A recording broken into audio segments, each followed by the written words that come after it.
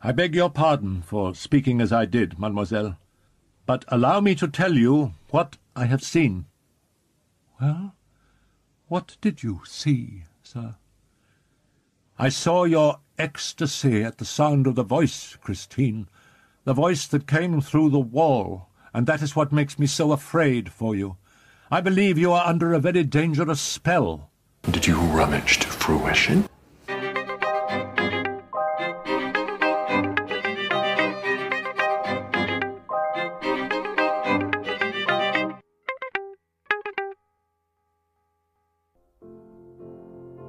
March 25th, 1997. This is my new diary. To fill you in, this is what the situation is. I consider it pretty sad. Last year at spring break, I saw the Phantom of the Opera. I am sorry to say my life has not been the same since. I am obsessed, and the bad thing is that I can't help it. I have actually gone through a few stages. Before I saw it, my life was semi-normal. It was a bit easier to enjoy life to the fullest. Now whatever I'm doing, it's always Phantom. Yeah. Welcome. You know, I don't know how this is going to go, but I do have my journal. We've alluded to it before. Just a bone-chilling record of my early days in the fandom. And just as either a thank you or a punishment to those who have left such kind reviews. And the friend of the pod who slid into my DMs and said that you like it and it's chaotic. Just a little thank you to you. So I did run this past Kara, but I was thinking, you know, maybe, listen, for each positive review, I will read some more of that shit where truly anyone can log on and hear it. We will see if that backfires, but I don't know. What do you think, man? Yeah, I think, you know, we don't have a Patreon, but this is certainly, yes, for every review we receive, we will get more insight into 1997, Kristen. I'm going to say positive. Like, I don't want to force people to say words that are untrue, but if you drag my vocal fry, you won't be getting the part where I scream about the presence of sex in Phantom by Susan K. Spoiler, I did not like it. For a positive review, and hey, I don't know, maybe if our Instagram gets 100 followers, I will gotta do something clown-like. But that's just I was in a contemplative space this week, so really spending time with that journal. But Kara, so you did not spend your time that way this week, but you did spend your time in another way that's very relevant to our podcast. Yeah, I lived an unexamined life this week, as Walt Whitman would hate. But yeah, Phantom Corner. Mondays right now are understudy days as the show is closing. At time of recording, there are 50 shows left, which is so sad. And I don't think it's going to get extended again because, as we know, not friend of the pod, enemy of the pod, Ramin Karimloo was teasing like, oh, I'm going to need my Phantom mask. I'm going to need that. He kept like posting thirst traps in a Phantom of the Opera shirt. And then he revealed that no, he's not showing up to the Broadway show. He's not going to do Love Never Dies on Broadway. He's not going to do a concert benefit or something. He is going to be on a chandelier that's on fire in the Italy production. Italy is finally getting a production. Shout out to friend of the pod. I'm not sure if you want me to say your name, but truly one of the first friends I made in the fandom who's never gotten to see Phantom live before and is finally going to get to see it. And just I'm so excited for everyone who hasn't gotten to see it and is going to get to. But just shout out to the Italian fans. So happy for you. Shout out to the Greek fans. Hope you're enjoying your production. If we have a single Korean fan that is listening, I am jealous of you, pals, because you're about to get some excellence in March. China as well. And as we've talked about, the West End production. I think we might have hyped Earl, but just a shout out to Paige Blankson. There's a new alternate on the West End, and I only mention it because like she's really kind of made a splash there. I've just heard people say such great things about her, and there's a bit of audio out there, and she just has such a lovely voice. And you know, we may be struggling here in the US And Kara did struggle this week, and she will speak on it. But yeah, Rick, call him Mr. Worldwide, and British fans, once again, between her, Earl Carpenter, and the cocktails, you are blessed and highly favored. So, I know. Kara, were you blessed and highly favored at any point recently, would you say?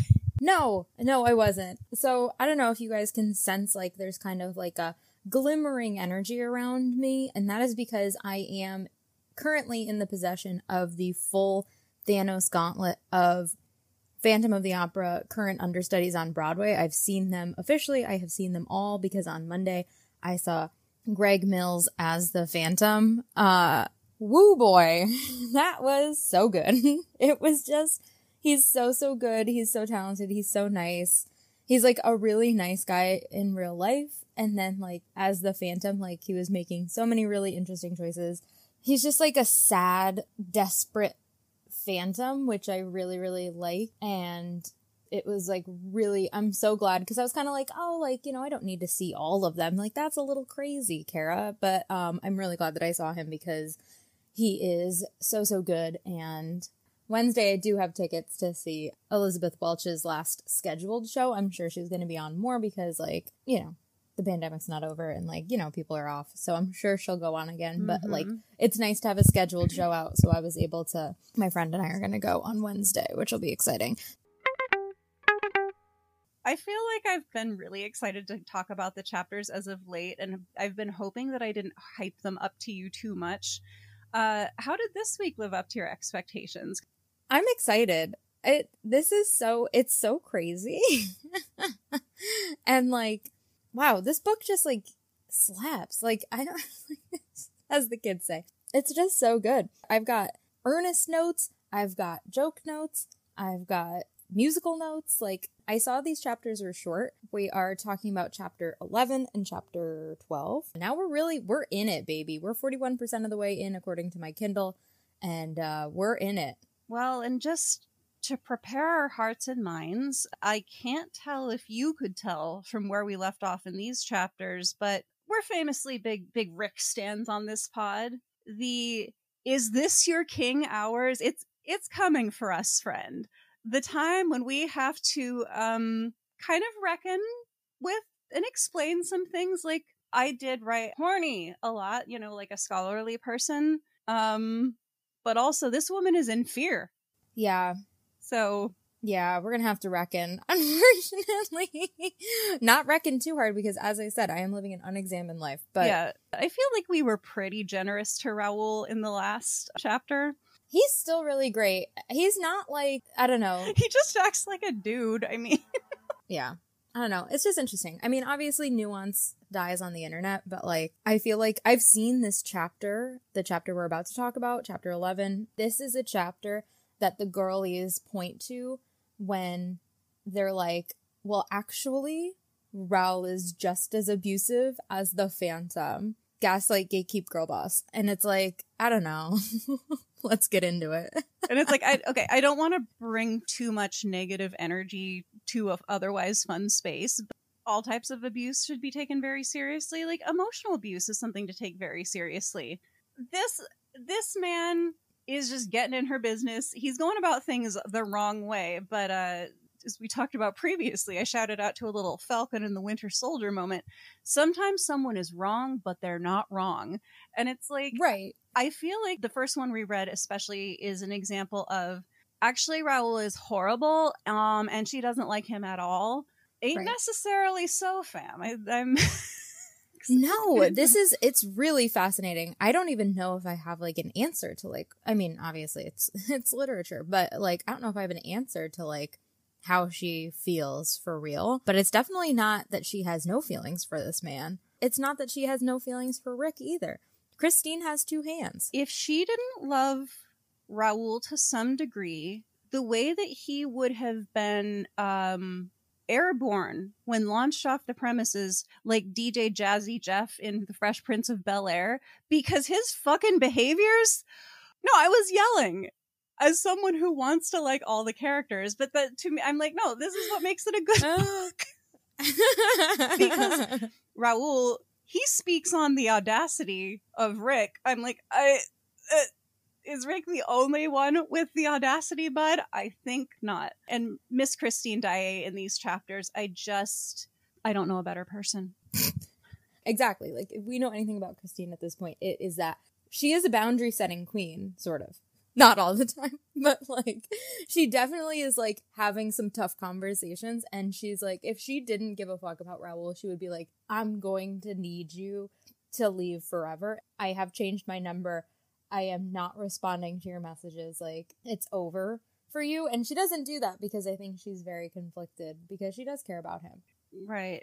As the story progresses, and I even feel bad for kind of calling her dramatic in the other chapter for standing overlooking the sea in the night. I mean, I still think she's an aesthetic queen, but we're really getting into the like, oh my god, Christine is doing her best, y'all. Pray for her. Hedge of protection. It's true. Let's get started. Yeah. Chapter 11. Forget the name of the man with the voice. Not going to happen, but, you know, great idea. We tried. Raoul, from the jump, absolutely not. But, you know, thank you so much, Christine, for trying. God, I know. She tried so hard. So where we last left Christine, we had this blinding flash of light, and she disappeared into the mirror, and she disappears. Rick did pyrotechnic close-up magic. Christine had a look of ecstasy upon her face. Raoul was triggered by a lot of things, but made sure to be triggered by her looking ecstatic. And he like somehow flew backwards, and we don't know what this man did, but it was just like he absconded with her in an astounding pyrotechnic display of close-up magic. It's true. So it was just really driven home at the end of the last chapter, just how powerful. We know it's Eric. How powerful Eric's voice is on many levels. I don't know how deep this is meant to go, but I think Raoul is very disturbed that it had such a powerful effect on him. In my mind, I think he's projecting a little bit of that onto Christine, while also just thinking like, oh, no one's supposed to enjoy anything that much. It's of the devil. I'm triggered. So I think there's more going on there than it's just he's like trying to be her hall monitor. But yeah. Well, and also we have to consider, like, they've been chit-chatting for a few weeks now, and, like, I'm thinking about all the times that they've interacted. It's always like, oh, Christine looked on him in fear or terror, or, like, she's really depressed and bummed out and, like, sleep-deprived, or she's, like, got a childish, like, glimmer of joy in her eyes. Like, it's all of these, like, middle-of-the-road or, like, negative emotions that she's experiencing when she's with Raoul. And now it's, like, this is, like, she is so happy. She's so excited. He's only seen her like this when she's on stage or when she's talking to Rick. And it's like, why not with me? And when she took off her mask at the gala, it was giving, I just woke up. I'm not sick enough to stay home. I have arrived at class in the sweatpants. I can't even. I've not even put on a lip balm. I don't have a lip smackers on my person. She looked like everything's dry. Skin's dry. It's over. Something about her bloodless lips. I was like, it's not sounding great, but like he was shaken by how truly unwell she looked, which is relevant to the scene before us. So he's like, she's been abducted. She looked terrible and unwell. I don't know what he's expecting to find at Mama Valerius's house, but it's not what he does find. Nope. He shows up and he's like, oh my God, she was tired. She was exhausted. She was yanked through this, like, disappeared. Like, there's no way this woman is not going to be like drinking a liquid IV horizontal in her bed. Like, if she is ill, if she's even there. Yeah. And he walks into truly a scene that you might walk into if you come to my house, which is everyone's just knitting. Little tasks. Not a Pedialyte in view. No, she looks great. Christine is working on lace work, which could either be nerd corner, could be crocheting, could also be like bobbin lace work, which would be very intricate and involved, and that is a craft I don't know how to do. Mama Valerius is in bed, she's knitting, and Christine looks amazing. Christine got a facial. Christine is glowing from the inside out. She is, unfortunately, she's got a glow about her, Kristen. I mean, it does say, this is funny. never did a lovelier face, a brow more pure, or eyes more doe-like. So she's got the eye makeup look on point.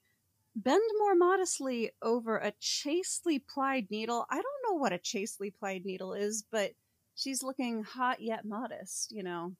God. And so he's like, wow, that's crazy. She stands up, showing no sign of emotion. She's like, hey, come on in.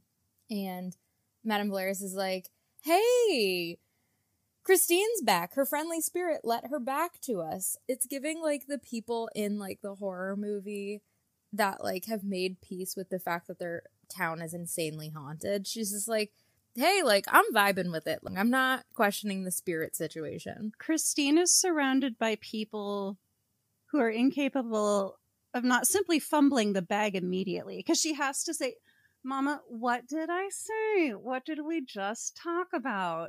You had one job. Yeah, so she's like, no, you know that it's not like an angel. And she's like, what? I can't hear you.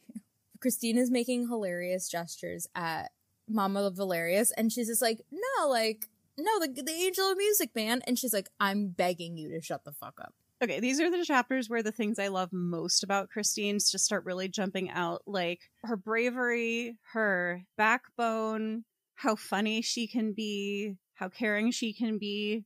I will say she needs to learn to think a few more steps ahead when she's trying to make these claims, because she's like, there's no angel of music, and Mama Valerius is like, well, someone was giving you voice lessons, and she's like, fuck. Like, right, she's like, I don't have this lie straight enough. That's the problem, and that's, like, always been the problem, and Rick knows this as well, is, like, if there's no angel of music, then it is a man has taken you to his basement twice a week for 3 months. Like, that's bad. That's way worse than, like, there's a spirit, like, helping you achieve, like, this higher level of music. Yeah, and I mean, completely understandable and fair of her to be standing on a cliff dramatically thinking, it's not an angel, it's some dude, and is my reputation in tatters now? I already don't have any friends. So, like, she's dealing with a lot, but I'm so sorry, Christine. There's a lot of times when she just walks right into someone immediately debunking her claim, and I'm like, she's doing her best. It is funny. I mean, it makes sense. Like, Christine can't lie for shit. This woman is, like, so kind and so, you know, thoughtful and, like, so compassionate, and that's her thing. But the girl cannot lie. She knows how to be an actress. I think if she has time to prepare for the deception, she can do it. We will come to see that, no, Christine knows how to lip sync for her life, but she's just not quick on her feet with, like... It seems like her bad problem is, like, she's got it, and she's like, yep, no angel of music. And then they're like, I'm sorry, so here's a couple follow-up questions, and it's like, fuck. She's like, no, it is not a subject that could be of the remotest interest to Raoul over here. Oh, now, girl. Can't stop, won't stop walking into it. You know he's trying to wife you. She's trying to, like, reverse psychology him into not asking questions, and unfortunately that is just making him ask more questions. But it's also like, why do you think he's here? He's just like, hey, do you remember how last night was fucking nuts? And she's like, huh? Yeah. So she says, no, shut up. We don't need to talk about that. Raoul can't possibly care about it. He's like, no, because anything that concerns you interests me to a degree which perhaps you will understand one day. Okay, sir, it's not that deep, but okay. Did you have any thoughts on this first little speech of his here? No, I'm sorry, I'm buffering. Yeah, he's just like, given what happened, what you said to me, I did not expect to see you back so soon. No one would be more delighted at your return than I if you weren't so set on keeping a secret which could have fatal consequences for you. I have been your friend for too long to not be worried, as is Madame Valerius, about a highly fraught situation which will go on being dangerous until we get to the bottom of this. Christine, for you will certainly end up by being its victim. And then Madame Valerius seems to be like, hold on, is Christine in danger? Bestie, I'm begging you. Christine is doing the, like, no, making the gesture at her throat, like, do not fucking say shit. And then Raoul just goes, yeah, she is in danger. And this woman is like, oh my god, has never had this thought before. Indeed she is, said Raoul boldly, ignoring the signs which Christine made to him. Okay, this first little speech of his is not that bad, but he did say fatal. Okay, this man is triggered that she had an orgasmic look on her face. Fight me. Yeah, he doesn't know. He doesn't know that it's fatal. Exactly. If anyone knows that it's fatal, it's Christine, because she keeps being like, do you want to die, friend? Like, it's just, I don't think that he's claiming it's serious for the actual reasons that it's serious. Like, he's... Right. Because he's hiding in the dressing room, and we'll get to it, but, like, yeah, she's like, that's gonna get you killed way faster than what I'm doing. Madame Valerius is like, whoa, what, go back. A fraud, a trickster is taking advantage of Christine's good nature. And I'm screaming at this point because the words Raoul is using, he's so triggered. A trickster. But also this makes sense because there is a huge overlap between people who like Loki from the Marvel Cinematic Universe and people who like Rick. So when I say huge overlap, I mean, like, I know a couple people, but still. This, though, I mean, he's wrong, but he's not wrong. Rick do be doing what Rick do. But at this point in the story, Raoul probably does think that Christine is just off at the club / getting railed in a not God-honoring way by someone who looks like Tom Hiddleston. No, he thinks that Loki has Christine in his clutches. For sure. And he's just like, why is no one... Like, he's just... His whole goal is to, like, hear her say it. And she's like, I'm not gonna say it. One of the only times on record that # why is no one talking about this? You're right to say it, bud. But the way he says this, the matter, madam, is that a very earthbound mystery hangs over you, over Christine, over all of us. A mystery much more terrifying than any number of ghosts and evil spirits. It's so dramatic. I love it. It's very youth group. He's like, you know what's actually scarier than demons? The demons in boys' hearts. And it's like, okay, well, just relax. But it also sucks. So, like, it sucks because it's like, obviously Christine is, like, not telling her mom this stuff because, like, it's going to make her life a lot more difficult in kind of a teen way. But it's also, like, I did feel for her because it's also, like, this woman is bedridden. Mm-hmm. Do not kill her by telling her that her daughter's being dicked down by a phantom. Like, yeah. I don't know. No, she's like, there is nothing that can happen from this, but Mama Valerius just gets upset. It will be bad for her health. She's probably too old to be moved to the sea for her health, so... Exactly. It's just like, don't tell her. Like, this is not involving... It's not involving you, Raoul, but also not involving her. I am my own woman, which, let's get into it. So, she's like, I'm freaking out. And Christine's like, don't listen to him. And she's like, well, promise you'll never leave again. Because Christine keeps leaving for these, like, weird stretches of, like, a couple days or whatever. And she's like, she doesn't say anything. And then Raoul's like, no, you need to tell us. We swear we'll never ask about your past, but you need to promise that you'll stay with us so we can keep you safe. And she goes, I don't want you to swear any such thing. No. Nor will I promise to do what you ask. I am a free agent, sir. You have no right to try to control my actions, and I would be glad if you would not try to do so in the future. As to what I've been doing these last 2 weeks, there is only one man who has any right to ask me to account for myself, my husband. But I have no husband, and I have no intention of marrying ever. Yes, bangers. There's so much here. I've hyped the movie Amadeus before on the pod, and we'll do it again. But there's a point where the father comes to visit, and he's talking about how the household should be run, and he says we at some point, and the wife goes, we? Who is we? Listen, old man. And I just always think of that when Raoul says, you must promise, Christine. It's the only way to reassure your mother and me. So, Raoul, can you clarify to me when you became part of the committee? Like, what the... Right. Like, get out of here, people. When you read her say, as to what I've been doing these last 2 weeks, there is only one man who has any right to ask me to account for myself, my husband. That line in isolation, what does it do for you? I lost my shit, but also, like, is that not Rick? It's Rick. She says I have no husband. A girl has no name, but also a girl has no husband, and it's Rick. But then in another classic, bless her heart, Christine Daae moment, while flinging her arms out in emphasis. Oh yeah. She held out her hand to Raoul, as if the gesture would make her words more solemn. So she's like, I have no husband and no intention of marrying ever. Okay, that's cool to say. if you aren't wearing a fucking wedding ring. She's got a gold ring on her finger. And she goes, it was a gift, which is hilarious. Blushing again as she tried unsuccessfully to hide her discomfiture. It's giving friends listen to Endless Love in the Dark, which, okay, that's either from an Adam Sandler movie or Dumb and Dumber. I don't know which one. I know that it is the only time on a Phantom podcast you'll hear that quoted. But it was a gift. Now, girl. Now, girl.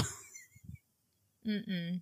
Like, that's not the defense you think it is. It was a gift. Why are you wearing it? And you're wearing it. She's wearing it as a wedding ring. And he goes, Christine, since you don't have a husband. So this is what I'm talking about with, like, this man is quick on the rebuttal because he is a debate team captain. Oh my God. Christine, since you don't have a husband, the ring can only have been given to you by someone who hopes you will become his wife. He's not wrong. Why do you go on lying to us? Why do you keep torturing me?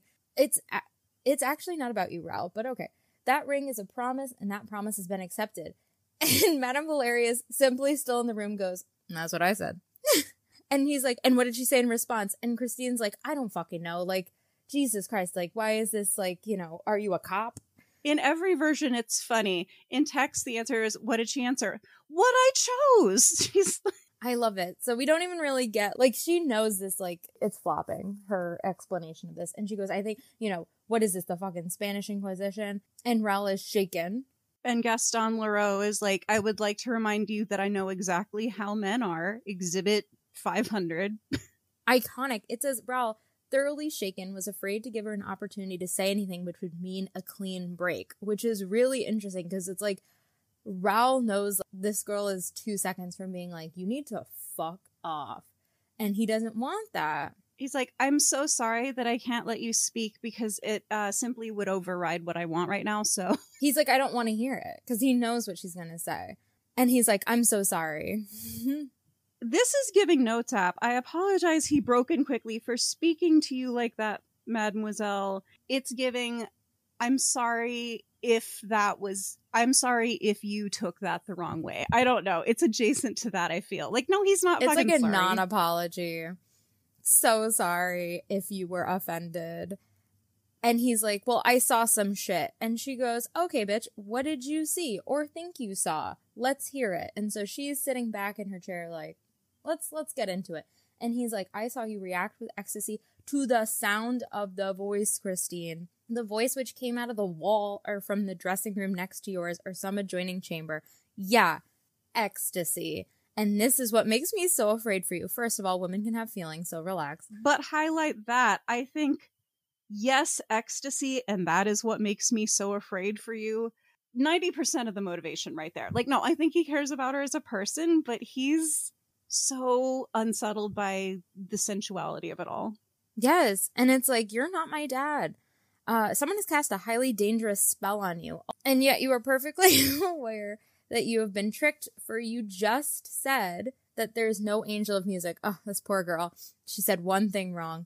If you believe that, why did you go to him again? Why did you stand looking radiant as if you were hearing choirs of angels? That voice is very dangerous, Christine, because when I heard it, I was so spellbound that you suddenly vanished before my very eyes, leaving me with no idea where you'd gone. Yeah, he's projecting. He likes the voice too. Yeah, absolutely. And then this book has men that are invoking Brian Patrick Page Daae, Daddy Daae, in a way that you clowns can keep my name out of your mouth, first of all. Like, right. He's like, oh, Christine, in the name of God, in the name of your father who is now in heaven, who loved you so much and loved me too. Like, okay, and Peggy. Like, no one was talking about that. I know. You must tell me whose voice it is, and we'll be able to save you from yourself? No! That's where he would have been punted out the door. God, come, Christine. What is the man's name? Now, we know that he knows. Mm-hmm. What is the man's name? The man with the gall to put a gold ring on your finger. I mean, if it's one thing Rick does have, it's the gall. Well, and in the text version, it does say the audacity. He's got the audacity, too. And she goes, well, that's something you will never know. And iconic, he heard the voice of Madame Valerius, who, seeing the hostility with which her ward spoke to the Viscount, now took Christine's side. Incredible. She'll switch sides real quick. Yeah. Yeah, she's like, obviously my daughter is upset. And she goes, well, if she does love this man, which no one was saying, but okay. If she does love this man, monsieur, that is none of your business. Oh. And so now Raoul's crying. I love it. I believe Christine really does love him. Okay, what's the problem, guys? Like, everything points to it. That's not my main concern. Okay, wasn't it, though? Now he's flipping this shit around. What I'm not sure is whether the man Christine loves is worthy of her. Raoul. What? Raoul works out a lot to be able to move those goalposts so frequently as he does. He's doing it all the time. I know. He's like, oh my God, he's projecting. And so Christine says, you must let me be the judge of that, sir. Yeah. And she blasted Raoul with a look of withering anger. I am in love with her. Mm-hmm. When a man intent on seducing... All right, he's got his chair flipped backwards and he's like, girls, it's just the girls in the youth group. And he's like the cool youth pastor. And he's like, men have like lust in their hearts. When a man intent on seducing a young woman stoops, began Raoul, who felt his courage begin to desert him, to such fanciful romantic methods. First of all, girl, nothing is stopping you from going and getting her favorite flowers from the bodega. So let's relax, just because game needs to recognize game. And she goes, oh, I'm sorry, so the man must be a scoundrel and the girl a ninny? Is that it? Yep. And then he's mad. How can you damn out of hand a man whom you've never met? Yeah, let's get them in a room together. Who nobody knows and about whom you know nothing. Yeah. She's like, you don't know what you're talking about. And then he goes, oh, I do know. He goes, I do know what you're talking about, because this man's name... And she goes, say it. And he goes, Rick. I know what you are. Say it. Say it. Eric. And so she's like, oh shit. Because like, this implies this bitch is back in her fucking dressing room. And she's like, how many times do I have to tell you? You're gonna die. And she's like, when did you hear that? And he's like, well, when you said it to yourself. And she goes, this makes the second time you've been known to eavesdrop outside doors, sir. And he's like, oh no, I wasn't outside the door. I was in your room. But also, you said poor Eric. Well, not far away, there was a poor Raoul who heard you spiraling. Just spiraling at this point. God. Yeah, he's like, did you ever think of me? And she's just like, what? No. No. Why did I, okay. And she goes, do you want to get yourself killed? And he goes, maybe. And here is where... Okay, first of all, she hasn't pitched him out yet, but also he said the word with so much love and despair that Christine could not stifle a sob. So it's like, you might not like how he's acting, but she does have feelings for him, team. Why the book is interesting. God, and he's trying so hard, and he's not being put off by all this stuff. It's like, shit. Well, like, he's also gonna die. It's also like he doesn't have like a podcast that he can listen to about how to not... He has no resource of... Yeah, no one's been taught how to not speak to women fucking condescendingly. Like, he can win a debate with other yelling men, but he has no soft skills. No, exactly. I know, because, like, she's crying, he's crying. It's a fucking mess, because he's, like, he's quoting her back at her. He's, like, pointing out her logical fallacies. It's, like, cool, dude. Like, that is nice to do, I don't know, in your philosophy class. This is like your girlfriend. Like, do you want to be right, or do you want to have a girlfriend at the end of this? Mm-hmm. And so she's like, oh my God. So she's crying, and she just like takes his hands with unadulterated tenderness. And she's like, hi, friend, you gotta fucking forget that name. She's not even saying it. Mm-hmm. And erase all trace of his name from your memory, and do not, never again try to solve the mystery of the man's voice. And he goes, is the mystery then so very terrible? There is no mystery more terrible anywhere on earth. A silence fell between the two young people. Raoul felt utterly crushed by it. Swear you'll never try to find out. Swear you'll never enter my dressing room unless I ask you. Do you promise to invite me? Girl, not the point. So she's like, fine, tomorrow you can come to my dressing room. And he goes, okay, fine, then I won't look into this Rick situation. And he kissed her hand and left, cursing Eric and vowing that he would be patient. Reader, he's not going to do any of that shit. And that was a lie. Chapter 12, above the traps, because Rick has the club going up on a Tuesday. Oh my god, so stupid. The fucking Paris Opera House is a trap house, unfortunately. But, like, not in the fun drug way, and there's fucking traps everywhere. It has, like, a love it 2.5-star rating on Glassdoor. So Raul's like, I'm not gonna promise anything unless you, Christine Daae on Hinge, sets the next date and you have a specific time. And so she's like, fine, you can come to my dressing room. So she shows up and she's super nice, sweet and friendly, still wearing the ring. They chit chat. She's like, hey, just real quick, just so I have it, what day are you leaving? And he's like, the 23rd or something. And she's like, great, so that leaves us a month, and then you're leaving forever. And he's like, well. Her trying to, like, hype him up for how it'll be great, bud. It's like you're sending the kid away to camp energy. Like, it's just so... It really is. When he told her that fame without love meant nothing to him, she treated him like a child whose troubles never last long. He's like, could you be serious? I could die. And she's like, yeah, so could I. Which is probably, he's like, what the fuck? Incredible. I feel like Christine, like, is kind of like, look, I have the worst issues right now. It's cute that you think you have one. Like, you signed up for that. You signed up to, like, go on this trip to study abroad in Antarctica. I have real problems. So she's, like, not taking him seriously, which is really funny, because he doesn't take her seriously all the time. So she considers something. Mm-hmm. And he's like, hey, friend, what are you thinking about? And she's like, well, we're never going to meet again. And he's like, okay, seem a little excited about that. That's what makes you look so happy? I'm like, are you trying to walk into own goals, buddy? But okay. Right.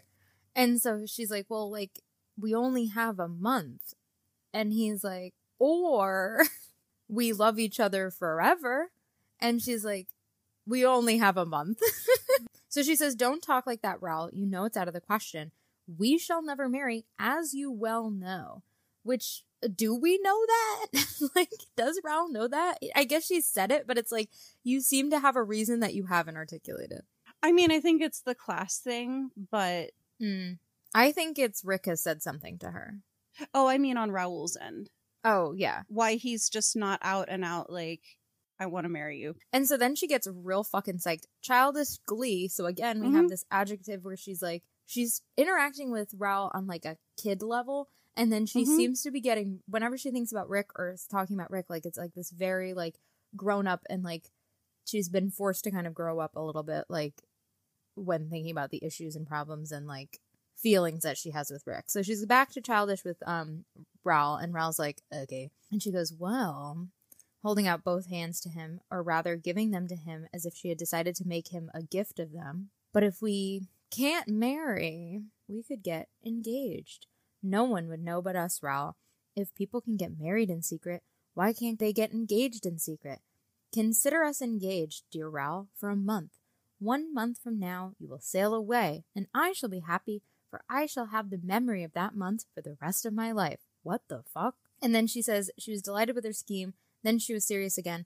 It will make us happy and harm no one. So she literally is the Joe Biden meme of helps everybody, helps the economy, harms nobody. Non-spoilers corner, but, like, you know there's a lot that Christine knows about everyone's various threat levels that he doesn't know. So even if you haven't read ahead, I'm thinking about the part where she's like, I could die too, which I feel like he could have followed up on that a little bit more. But to me, when she says, I shall be happy, have the memory of that month for the rest of my life, I don't know how long Girly thinks the rest of her life is going to be. Yeah, and also, like, that's an insanely disturbing thing. Like, right. He's only gonna be gone for, like, how long? He said 6 months. I think. Oh, 6 months, yeah. He's not gonna be gone forever, and when he comes back, she'll be, like, 25 or something, and he'll be the same age. They can still get married. Why is she talking like, you'll never see me again? Why indeed? So she's like, this will be fun. Also very fun, what would if you're engaged to be married, I mean, it doesn't seem like she's taking it super seriously, but it's like, why does it matter if you're not going to get married? Why would you get engaged? So it just makes me think like she's like kind of treating this like a pseudo marriage. I mean, I guess like dating didn't exist or whatever. Like there was courting, but it wasn't like what we would think of as like dating or talking to people. But like, why not just hang out with a person for a month? To me, her energy is, she seems like she's looking forward to a very bleak future after Raoul leaves, be that long or not. But regardless of how she feels about Rick, which is at sometimes ecstatic, it's not great. So just, it's real sad to me. It's almost like, to me, it seems like she feels doomed and wants to have a happy thing while she can. Right. And it makes me think like too, like having like this engagement means like, okay, you know, we can be alone together and we can hang out all the time and it's not going to be weird because we're engaged. And it says too, like then they just talk about everything because now there's no boundaries between them because they're quote engaged, even though she knows and he knows that like, or yeah, I don't know what he knows, but she knows that like this shit isn't going to happen. So right. Raoul is like, sure, because Raoul, this poor boy is so desperate. But he's like, cool. He gets on his knee, on bended knee, and he's like, let me ask you, like, will you marry me? And she's like, hell yeah, let's play at being engaged. Mademoiselle, I have the honor to ask for your hand in marriage, but you are already holding both of them. That's very cute. It acknowledges here that he's like, this is whack as fuck, but it'll give me some time to figure things out. That's not in text. It really has him just kind of going along with it, which you had great thoughts on the other chapter. Like, you might be annoyed by him at times, but he's quick on the uptake. Like, he's trying to figure things out. He's like, yes, I want to spend time with you, but also this gives me time to work on it. Yeah, he's like not listening to her when she says playing at engagement, which I don't know, did text translate that the same way? Yes, but he cuts out things that really dumb both of them down. Yeah, it's just like, it's interesting that she's like, yeah, we're gonna like fuck around and like we're not taking this seriously, this is playing, and he's just like like, I'm gonna figure this shit out. And then This line, I think, is important, though. The idea that neither of them would be able to keep the promises they made when the month was up put thorns among the roses, made them sad as well as happy. The rest of that paragraph is pretty much the same, but I think leaving that sentence out, because it's like in text it comes across like they're just not thinking beyond the present, but both of them very much are. Yeah, they both know what's going on. Yeah, he's just like, sure, like this buys us both time. Like, I think they both know certain things are doomed. It depends on who, what Raoul thinks versus what Christine knows about that level, the threat level. But yeah, I liked they played hearts the way children play ball, except that it was their hearts that they were throwing, so they need to be very, very careful not to drop them. Sigh. And so then Raoul gets like his little feelings hurt, and he goes, hey, what if I don't go to the North Pole? And she's like, bestie, you gotta. So sorry. Do not. You have to.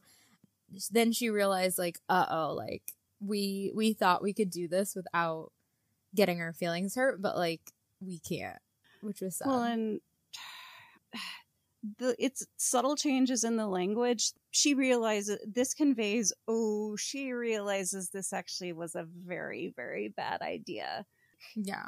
Still, like, the main points of what happened still happen in text, but she's just more intelligent in this, and I think it leads to more empathy for some of her choices that are confusing at first, Yeah. I think she's, maybe she's protecting her heart a little bit more because she knows the threat level. But when he's like, no, like, I'm not going to go. I'm not going to pursue my dream. I'm going to stay here and, like, we can stay together. And she's like, fuck, he caught too many feelings, as the kids say. Mm-hmm.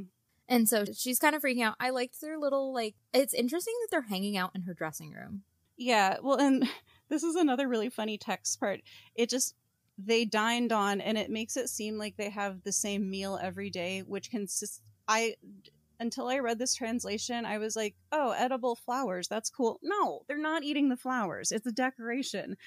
There are some moments in the text translation that's like, all right. They dined on violets. I mean, they would just probably, these two goofballs seem like they would just wander around and eat flowers. There's edible flowers. I think they would eat flowers that are simply not edible. Kara being annoying corner. The violet signifies, as someone who was a dramaturg on a production of Hamlet, I had to look up all the flowers, but I just looked them up again. But violets, bunches of violets were used for newlyweds because they signify modesty and humility and a sign of innocence. They're a symbolic of faith, awareness, mystical awareness, inspiration, spiritual passion, profuseness, and sovereignty. They're so doomed. They're fucked. So that evening she's free, but he doesn't get a letter from her, even though they've been writing every day of their month. I'm rooting for them. I hate it here. And so he goes over to... I feel so bad for this man who's just like the only person that I can ask who's seen Christine, because like this girl has no fucking friends. Like she does not tell people where she goes. She doesn't have I share my location with my roommate. I'm always texting you. Like last night when I was coming home at 1 a.m. I'm like texting you so I don't get murdered. Or if I do get murdered, we've got a timestamp on when I got murdered.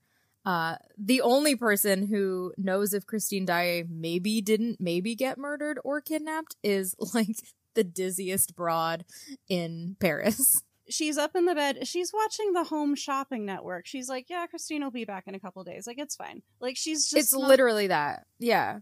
And she's like, I didn't ask any follow-up questions. And Raoul's like, thank you so much. I just wanted to know where she was. Yeah. He hated Madame Valerius, who had given him the message with bovine matter-of-factness, which the word bovine jumped out to me. But he's like, wait, you're really just saying to my face, she'll be back in a couple days? Unchaperoned? He tried to draw her out, but it was clear she didn't know anything. And she would raise one finger and say the words with a mothering sweetness intended simultaneously to urge the need for discretion and to reassure, which does not work with Raoul. He's walking away. He's like, wow, what a great guardian. Really, really on top of it. Yeah. Mother of the year, Madame Valerius. He's like, it's not giving mother, actually. She's not mother for that. I know. It is interesting. I feel like this story couldn't happen, like, as someone who likes exploring, like, Meg and Eric in a different universe, but, you know, it's interesting because people do write, what if Meg was the one, like the musical Meg, what if she was the one who was, like, who caught the Phantom's eye or whatever? It's a different story because Madame Giry is a good mom, or like you either have to like, I have to like, she's present her, like in one version. If there's a present and responsible and like kind of with it parent figure, this shit is not happening. It's like why they kill parents in Disney movies. If there is a guardian doing the bare fucking minimum, your girl's not mixing it up with Rick. It's true. I don't think I could, like, if I disappeared for 2 days, I mean, I guess like now because I like don't live with my mother, but like if I disappeared for 2 days and lived with my mom, couldn't get away with it. No, there's no way. There's no universe. Even if I like didn't come home in the night, she's calling like the police. She knows the first 48 is most important. Oh, and we do actually get a 48-hour shout out here, but no. The first 48, Rick is like, I'm gonna use all 48. Yeah, he does acknowledge, I said words that triggered her. We have such a short time together. Now she's gone for 2 of the days. It is my fault. It is my fault. It's me. Hi, I'm the problem. It's me. I know. I feel so bad for him because, like, I think in some ways, like, she was like, oh, shoot, he caught too many feelings. Like, I gotta go away. But, like, at the same time, we don't know if that was a Christine decision or what. If Rick was like, nope. And so he thinks it's all his fault, which is, come on, babe. And then she reappears, and she is fucking crushing it because Miss Carlotta is absolutely the victim of cancel culture. No, but she's like, she fucked up, and she's like, I am taking a social media rest. You cannot reach me. I am not traumatized to perform. The club. Yeah, she is like, I am not, you can't find me. She's pulling a Taylor Swift in between 1989 and Reputation, where you didn't see her for a year. Really looking forward to Carlotta's reputation era because that will be powerful.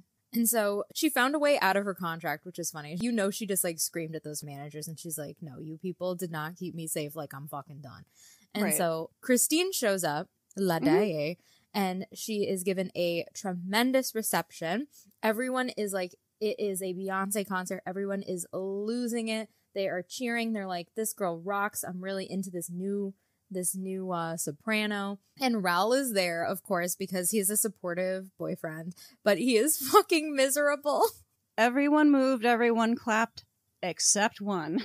Yeah, and he's just like so sad. He's so mad watching her succeed.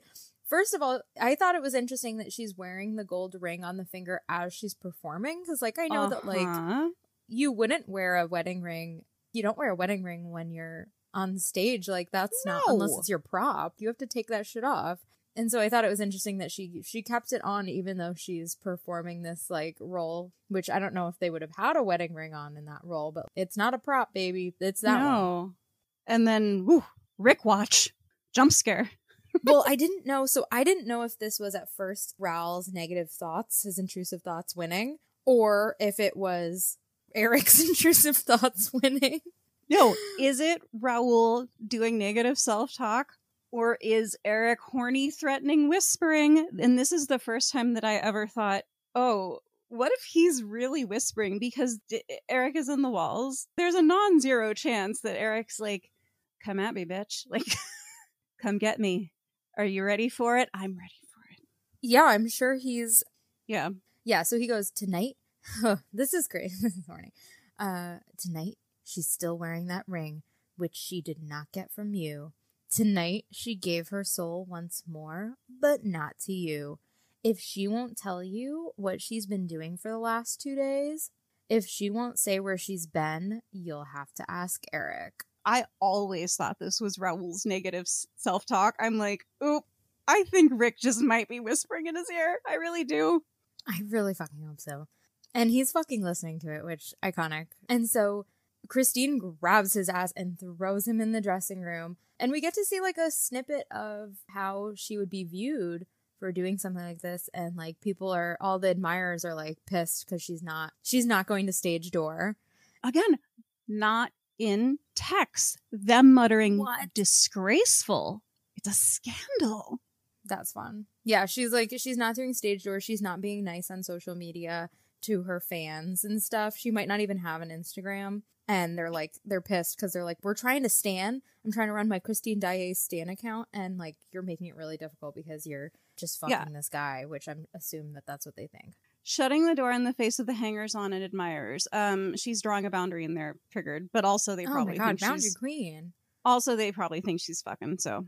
Yeah, exactly. And so I love Raoul. Raoul immediately, the man's on bended knee, and he's like, I'm so sorry, I fucked up. Mm-hmm. And I'm sure this woman who has like been through hell, gone to hell and back in the last 48 hours is just like, what? And so she starts crying because she's like, I'm sure just going through it. And then we get, which happens a couple times, then they clung to each other like a stricken brother and sister who have heard of a death in the family and meet to grieve their dead relative. First of all, relatable metaphor, I guess. But just really interesting because he keeps saying like, yeah, they're like brother and sister. And it's like, okay, these people are engaged and they're having little dinners and he's going to all her shows and they're talking about getting married. But we have another line being drawn here where it's like, they're super platonic in the way that they're interacting, or that it's not a romantic love, but that it's not. And again, I'm not a like, oh, she should have gone with Eric, but I do kind of feel like Gaston Leroux is very clearly making the point that it's not a sensual love for her at this time with Raoul. Exactly. Yeah, I feel like Raoul and Christine, like, they kind of know when, like, you know, she's feeling a lot of feelings or he's like really upset, and like they'll kind of dial back like whatever romantic thing they're doing to be like, no, like, I'm here for you as like a person, you know, you're grieving, or, you know, I was here for you when your dad died and like shit like that. Whereas like, I don't think Eric is necessarily giving her that acknowledgement, like, to turn off the horny. There's a lot here. These are why our episodes are so long, because it's a rich text. Why did you do it to us, Gaston? Without warning, she freed herself from his shy, gentle embrace, seeming to be listening to a sound which he could not hear, and with a brusque wave of her hand pointed toward the door. As he was on the threshold, she said in a voice so low that Raoul guessed rather than heard her words, "Until tomorrow, dearest Raoul, and be happy. Tonight I sang for you." Again, no, this is not spoiler informed. Rick was saying some shit to her, and she did her damnedest to say something to Raoul that Rick could not hear. I love that. I love that. I do stand, like, Christine Daae trying to, like, I respect her being like, I think I can fucking do this. I think I can keep Raoul alive. And I think I can play Eric. And, like, obviously I know certain things about the story, but, like, she's doing a really good job of being like, I think I can fucking have these two guys not die. Okay, so she's, like, hugging him tightly without warning. So she just, like, pushes away from him, seems to be hearing something he doesn't, and is just kind of like, okay, out, but then whispers at him. What on earth was Rick saying to her? Is he not saying some version of, get him out of here immediately, Christine, or you won't like what happens? I'm kind of like... Yeah. He's like, it's Rick hours, baby. Yeah. Yeah. And she's like, fuck. Yes. And yeah, I think that, yeah, that makes me think that, like, maybe not necessarily she's trying to, like, trick Eric, but she's like, I can do this. I can follow the rules that have been set for me and, like, still keep this boy alive. And I like that it says Raoul guessed rather than heard her words, which is, like, fun, gothic. Right. Like, we don't know really if she said this, but, like, wouldn't that be nice? Yeah. Well, and I mean, Christine got to know that regardless of what he said he's doing, Rick could be listening at any time. So the measures that she takes to try to be able to speak to Raoul freely, and I see people online saying, you know, the vast online world of Phantom, but like, oh my God, what an idiot to think that she could ever do anything in the opera house that Rick doesn't hear. Mm-hmm. Did you ever sleep with the lights on as a kid, or like me, an adult, when I watched Silence in the Library, or that thing of when you think there's something under the bed, but it's the whole, if I can get the light on before my feet touch the floor. Okay, if there was something under your bed, it's not going to matter, but we tell ourselves stories in order to live. So it's like, no, I made that exact note. That's so funny. I literally wrote, we tell ourselves stories in order to live. Like, it's not that she doesn't know. And we'll get to the other part of this, but yeah, it's not that she doesn't know that he could be listening at any time, but she's like, I can't always be thinking about that, because if I always was thinking about that, I wouldn't do anything. She's like, I have to just find a little secret moment every now and then to say what I want to say and let the words fall out. Right. She can't let him win. Well, and I don't know how Rick would take Tonight I Sang for You delivered to Raoul. I'm like, best hope he didn't hear it, girly. Because that's all he has. And he says, like, she's wearing my ring and she's singing for me. So, like, yeah, we know he just said that. So, like, that makes me think that Rick really did say it. Yeah. That 48 hours, baby. The 2 days away from each other had broken the spell which had sustained their innocent game of make-believe. Shit got real. Well, and this time when she comes back, like, before she looks rejuvenated and refreshed, and like this time she does come back to score a triumph, but not doing her best in terms of mental health, one might say. No, in her dressing room they looked at each other, not speaking, their eyes full of sadness. Raoul had to make an effort not to stop himself from shouting out, I am jealous, jealous, jealous. I love him. Yeah. And then she's like, fuck it, let's get out of here. But they don't leave the opera house. She just meant the dressing room. Let's just not stay in the dressing room. Yeah, which I understand. And he's like, cool, let's go to the country. Let's get the fuck out of here. It was a jail, and with rage in his heart, he could sense its jailer walking inside the walls, a jailer named Eric. Instead, she led him onto the stage and sat him down on the wooden rim of a fountain in the quiet and rather faded surroundings of the set of the next production. You know what this reminds me of? Any number of things, but what are you thinking in particular? This reminds me of in Yeston Kopit's Phantom, not to be confused with Angela Oh, Weber. shit, yes. Sorry, I did think of this like when it gets more descriptive later.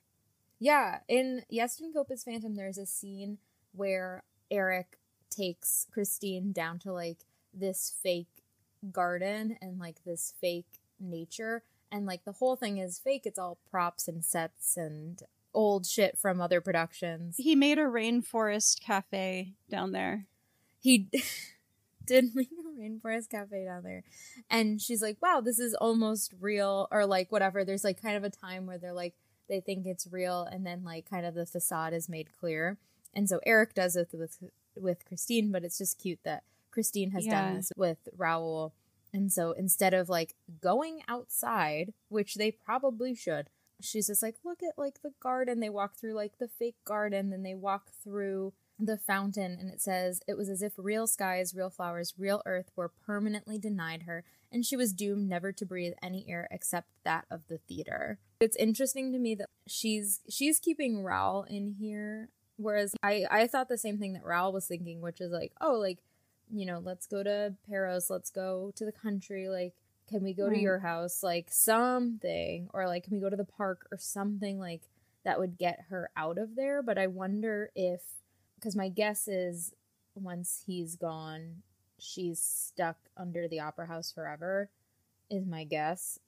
I wonder if she wants to kind of place positive memories in the opera house, so she has those in the place where she is stuck once Raoul leaves. Oh, Christine. Am I Rick? I'm just over here moaning, oh, Christine. But I love that. I never thought of it that way before. You know, I don't know what happens, but that would make me think of that. So then I like also that like Raoul has turned off debate captain brain, because he's like, I'm not going to press you because we don't have that much time left. So like, he's listening and learning. It did not work before. Exactly. And so she kind of like puts on a brave face, and she, you know, she's just like imagining like, oh, look at how cute this is, and like, look at how beautiful this is. Admit it, Raoul, our love has a place among them, for it too is an invention and can never be more than an illusion. And Raoul is just so sad. Okay, the text keeps in the part where it's like, yeah, she's kind of stuck there, and she's trying to talk it up to Raoul and kind of make it fun. But it cuts out her saying, admit it, Raoul, our love has a place among them, for it too is an invention. Like you just said, which to me, it takes away her self-awareness, which I think is quite a shame. Yeah. She's such a great character. What is it? Christine, you know, the line in the musical is like, Christine Daae always head in the clouds. Yeah, in some ways, like, and she's like painting this beautiful like narrative out of this. They're literally sitting on a set right now, and she's like kind of making things up, but she's not doing it like out of a childish, dumb, innocent place. She's doing it because she's like, look, we got 2 weeks left. Like, this shit is about to go fucking south, and I am going to kind of lie to myself and lie to you a little bit through this fiction, so we don't get too upset. And then she says, if our love is a sad and earthbound thing, let us fly to the heavens above. It is so easy to do here. You'll see. And then they just start like running around, and like she goes up to the flies and shit, and she's running around. This girl has nothing to lose. I think the abridged version really not only robs Christine of some of her intelligence, but of her desperation, which is just so key to understanding why she does what she does. Like, this girl, she's so stressed. Like, she's so stressed. And it's like that part of like when you know shit is like things are gonna end, or like things are gonna end poorly, or, you know, even just like a vacation's coming to an end or whatever. And it's like, look, we're not going to talk about real shit anymore. Like, we're going to do some structured activities. We're going to do some silly stuff, because I don't want to think about reality, because the reality is fucking bleak. When Jack says he's going to write a strongly worded letter. Sorry, I cut you off to talk about Titanic. I thank you for it, because let's be honest. So this also made me think, like, I just thought about this now, but she's flying, like, they're just like sprinting around like this stage, but they're on the flies and shit.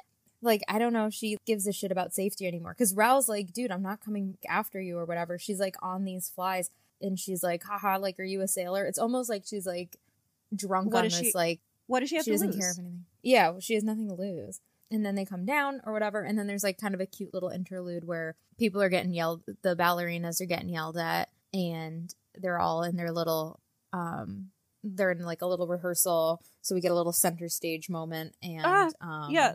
Also mostly cut out. Like, it says she goes and gives the dancers little treats, but it's just a very cute description of their, like, they're too big to be in the little girl class, but they're not teens yet. Yeah.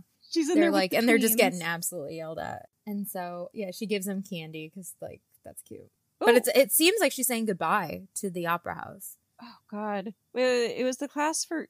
They're 9 or 10, but they were already got up in the Is he saying they're already being gotten ready for... I don't know. I know. I had that same thought. I'm not sure. We can't do that discourse today. We can't, but... It says having a low neckline. Yeah. Yeah.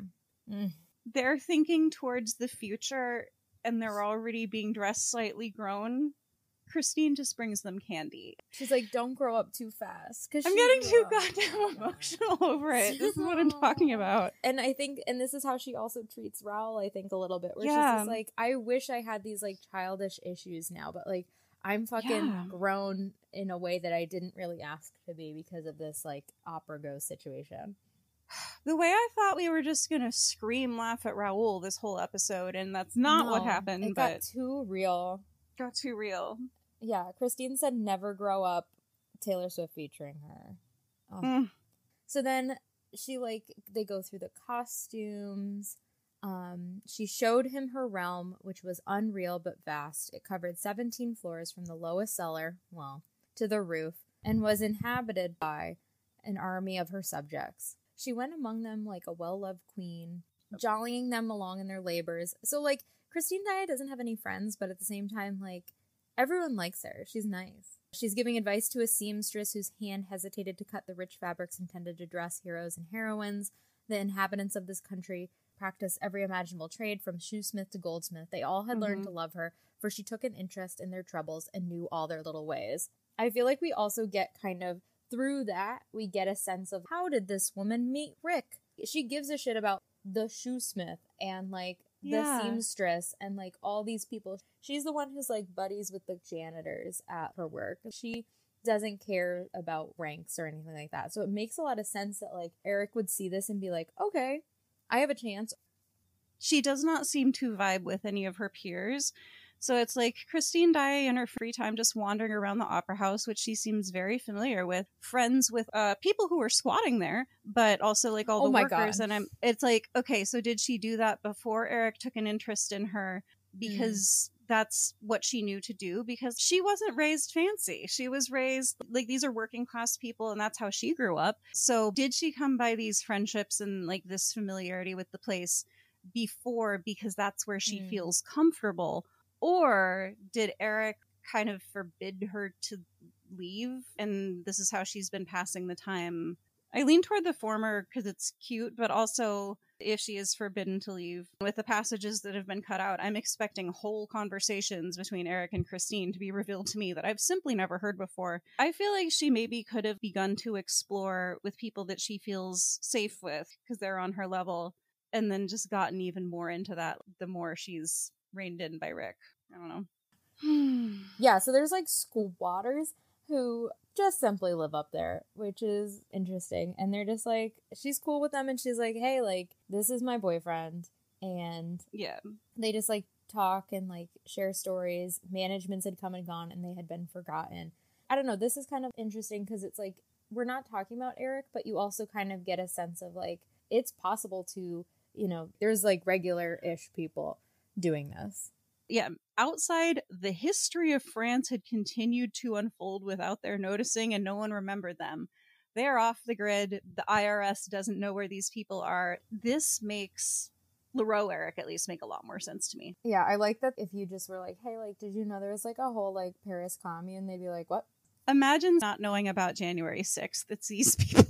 Right, exactly. They're like, I don't follow the news. They have no idea that there was a pandemic. So So the President's Day is passed, and they're just, like, both pretending to be really into this, because if they don't do that, then they have to face the reality that time is ticking, and, like, he's gonna have to leave, and they're going to have some tough conversations, and like they don't really know what's going to happen. But this much was certain. Christine, until then the stronger of the two, suddenly became very tense and apprehensive. During their outings, she would start to run for no reason and then stop dead and reach out to hold Raoul with a hand which had gone from warm to ice in an instant. So she's kind of like, she's a little off. She's very, very tense. She's kind of like, oh, like, let's go over there. She's like trying to avoid having like a conversation. Raoul would try to say something, ask questions, and she would be like, no, like, don't worry about it. Like, let's keep it moving. And then we do have to talk about this legally. Rick, watch. There's an open trap door. And Raoul's like, you've shown me around the upper part of your kingdom, Christine, but people tell strange stories about what goes on beneath it. Should we? Let's go check it out. And she's just like... She, pulls him away violently. She grabs him away from the black hole. And she goes, I forbid you to go down there. Anyway, it doesn't belong to me. Everything that's under the ground is his. And Raoul is like, oh, so that's where he lives, is it? And she's like, who said that? Poor Christine. Maybe you did. And I don't know if it was a Freudian slip, a cry for help, but girl, she's like, what are you talking about? You always take things the wrong way. He didn't. It's so funny. She did pretty much just say that. Yeah, she keeps like saying things that like she's like, this will make sense to him. This will cut off this conversation, and it just makes him want to ask more. And then he wanted to like look at the trapdoor, and then the trapdoor snaps shut. It happened so quickly they never saw the hand that closed it and was left totally nonplussed. And he goes, oh, was that him? Was he lurking there? And she goes, no, of course not. It's like the trapdoor guy. They need to pretend to be busy, so they're always snapping trapdoors shut and shit like that to justify their paycheck. We tell ourselves stories in order to live. She's like, doormen open and close doors, like Carrie, that's how they pass the time. Exactly. Famously, you have not finished reading this book. Who do you think it was? I think it was the man that is on the payroll who just opens and shuts trapdoors to pass the time. That's who I think it is. Final answer. I mean, that ska band, Mighty Mighty Boss Tones, I think had like a dude that like he's in the band, but he would just dance. So this is like that. Yeah. Nope. I mean, it was definitely him. It's Rick, but she has stories. Yeah, he goes, well, what if it was him, Christine? And this is what makes me think, like, because some people are like, oh, why would she talk to Raoul knowing that Rick is in the walls all the time? She says this, which makes me think, like, she's not stupid. Because now she knows he's not an angel. If she thought he was still an angel, I don't think she would be acting the way she is. But she knows he's just some guy. And so she knows. He goes, no, it wasn't. He's locked himself away. He's working. And he goes, really? He works? Which is hilarious. Right, he does not have a 9-to-5. Yes, and he can't be opening and shutting traps and work at the same time. We're quite safe. First of all, bold move. Second of all, no. Heart emoji. Come on now. Many times it's stated how trusting and innocent she is, so it's like, even given Rick's behaviors, the fact that she would believe, no, he's composing, he's definitely not here. And I mean, clearly she's scared. She is telling herself this to try to convince herself of it. Yeah. Because she says afterwards, she goes, uh-oh. She really wants to believe it, But he, like, yeah, because, like, Raoul pushes on her, and she says kind of, like, at the end, she's like, oh, no, what if it was him? Because, like, yeah, even she doesn't, like, quite believe, like, her thing. But, yeah, Raoul's like, I'm sorry, what job? It's just so funny, like, that Raoul's just like, I'm sorry, this man works? And he, like, can't get over it. Exactly. Which is so funny. And she goes, he goes, what does he work at? And she goes, this is something terrifying, which is why we're perfectly safe. When he's working on it, he has no eyes for anything else. He doesn't eat or drink and hardly breathes for days and nights. He's like a walking corpse. He doesn't have time to play around with traps. He's the Night King. And so then they listen to the trap, and he's like, are you frightened of him? And she's like, no, like a liar. And he feels really bad. And then he kind of gives us a nice, I'm here. And the words somehow sounded like a threat, and she glanced up at him in surprise. This is wild. Prodigy of courage and strength. She seemed to be wondering what value might be put on his bold, chivalrous, but quite futile reaction. She kissed him like a sister, tenderly rewarding a younger brother for raising his puny fists. to defend her against the ever-present dangers of life. Puny!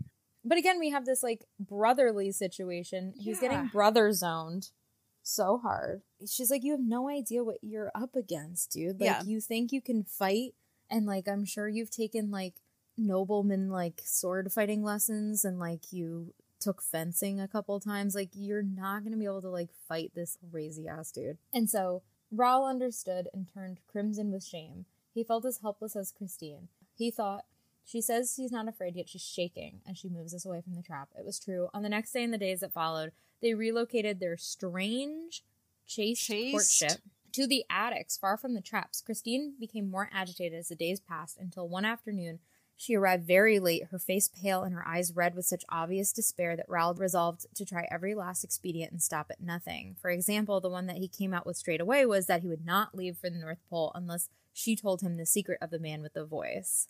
She's like, for the love of God, I'm going to need you to shut the fuck up because he might hear you. It is a slightly new tactic. He's not doing, we'll swear or, you know, to each other. He's like, just tell me and I will go. But I need you to just tell me.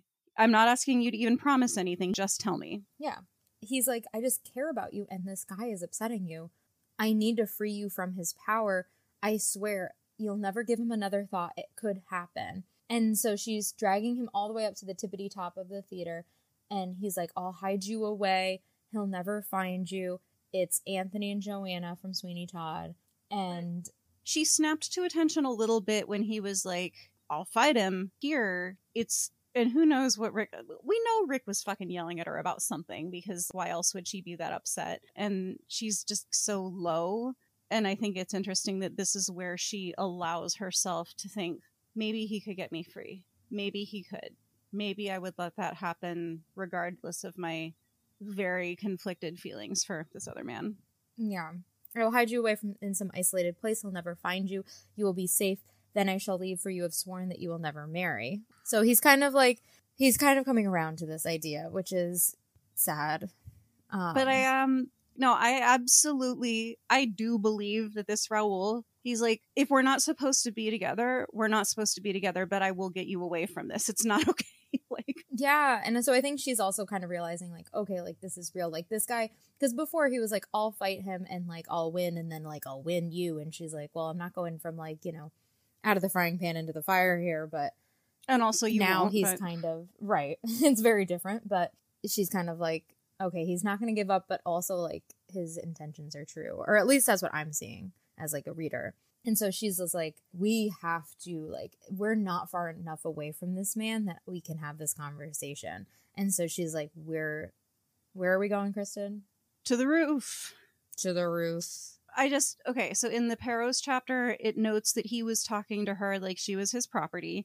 And in the chapter before, when he was visiting her at, like, Mama Valerius's house, she was like, it's truly none of your business. The only person who should be able to talk to me like that is my husband, and I don't have one. He doesn't want to treat her like property. It's just the way that it is. But it's interesting to me that, like, he has ceased speaking to her in that way. It's not about him anymore, and I don't know. Yeah, he's learning and growing. And he's like, look, I don't care what happens, like, but I'm not going to leave you this miserable, like, under this guy's power.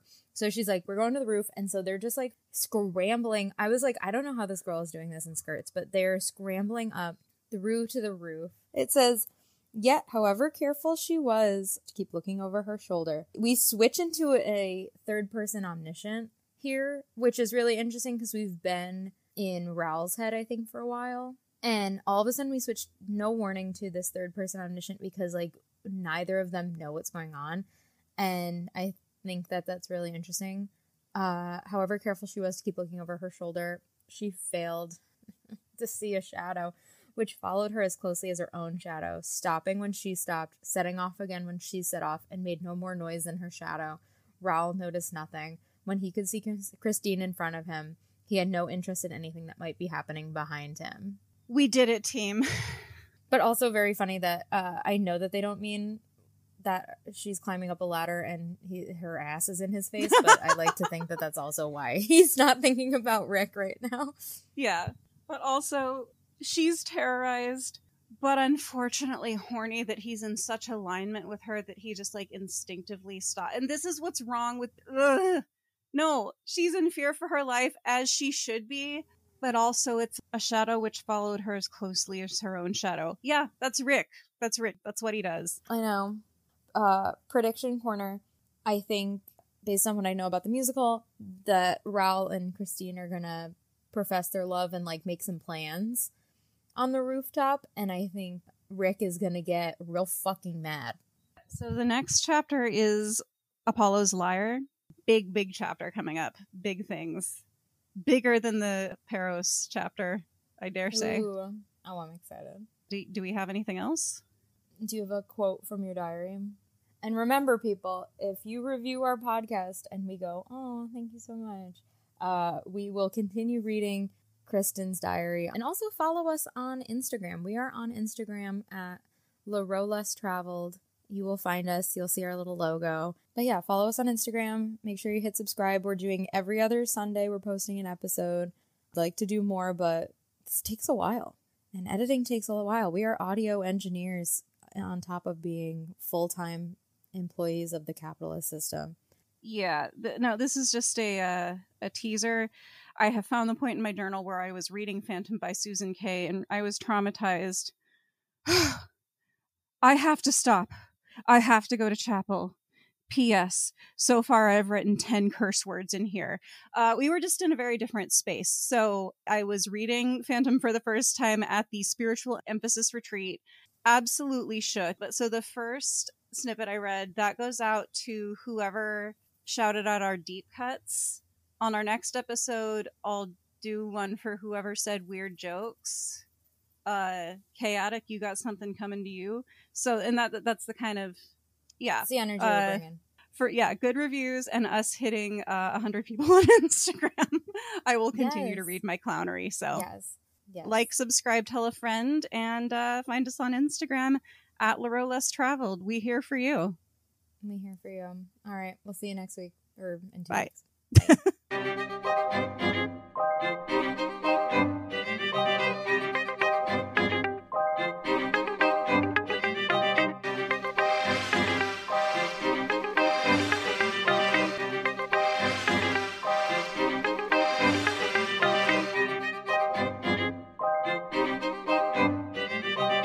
I don't know that it's even occurring to her if she's late on her assignment, which of course she would be.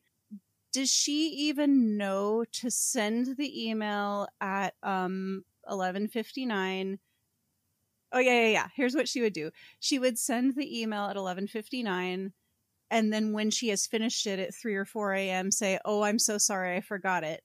You know, if you're even trying, you're going to either wait till the professor says it or send it at a normal time as though you went to bed regularly. Because of course you did. Because you did the damn assignment the way you were supposed to. Christine is sending this attachment at 3:47 a.m. She's just not thinking about it. Yeah, and she's like, so sorry. She's not asking for the, like, extension. No. A day before or anything like that. No. And she's not sending a fake corrupted file and then being like, oh sorry, and then... She doesn't know what that is. Raul, I'm going to say, does know what a fake corrupted file is. Yeah. No, Raul gives me huge, like, debate me energy. Like...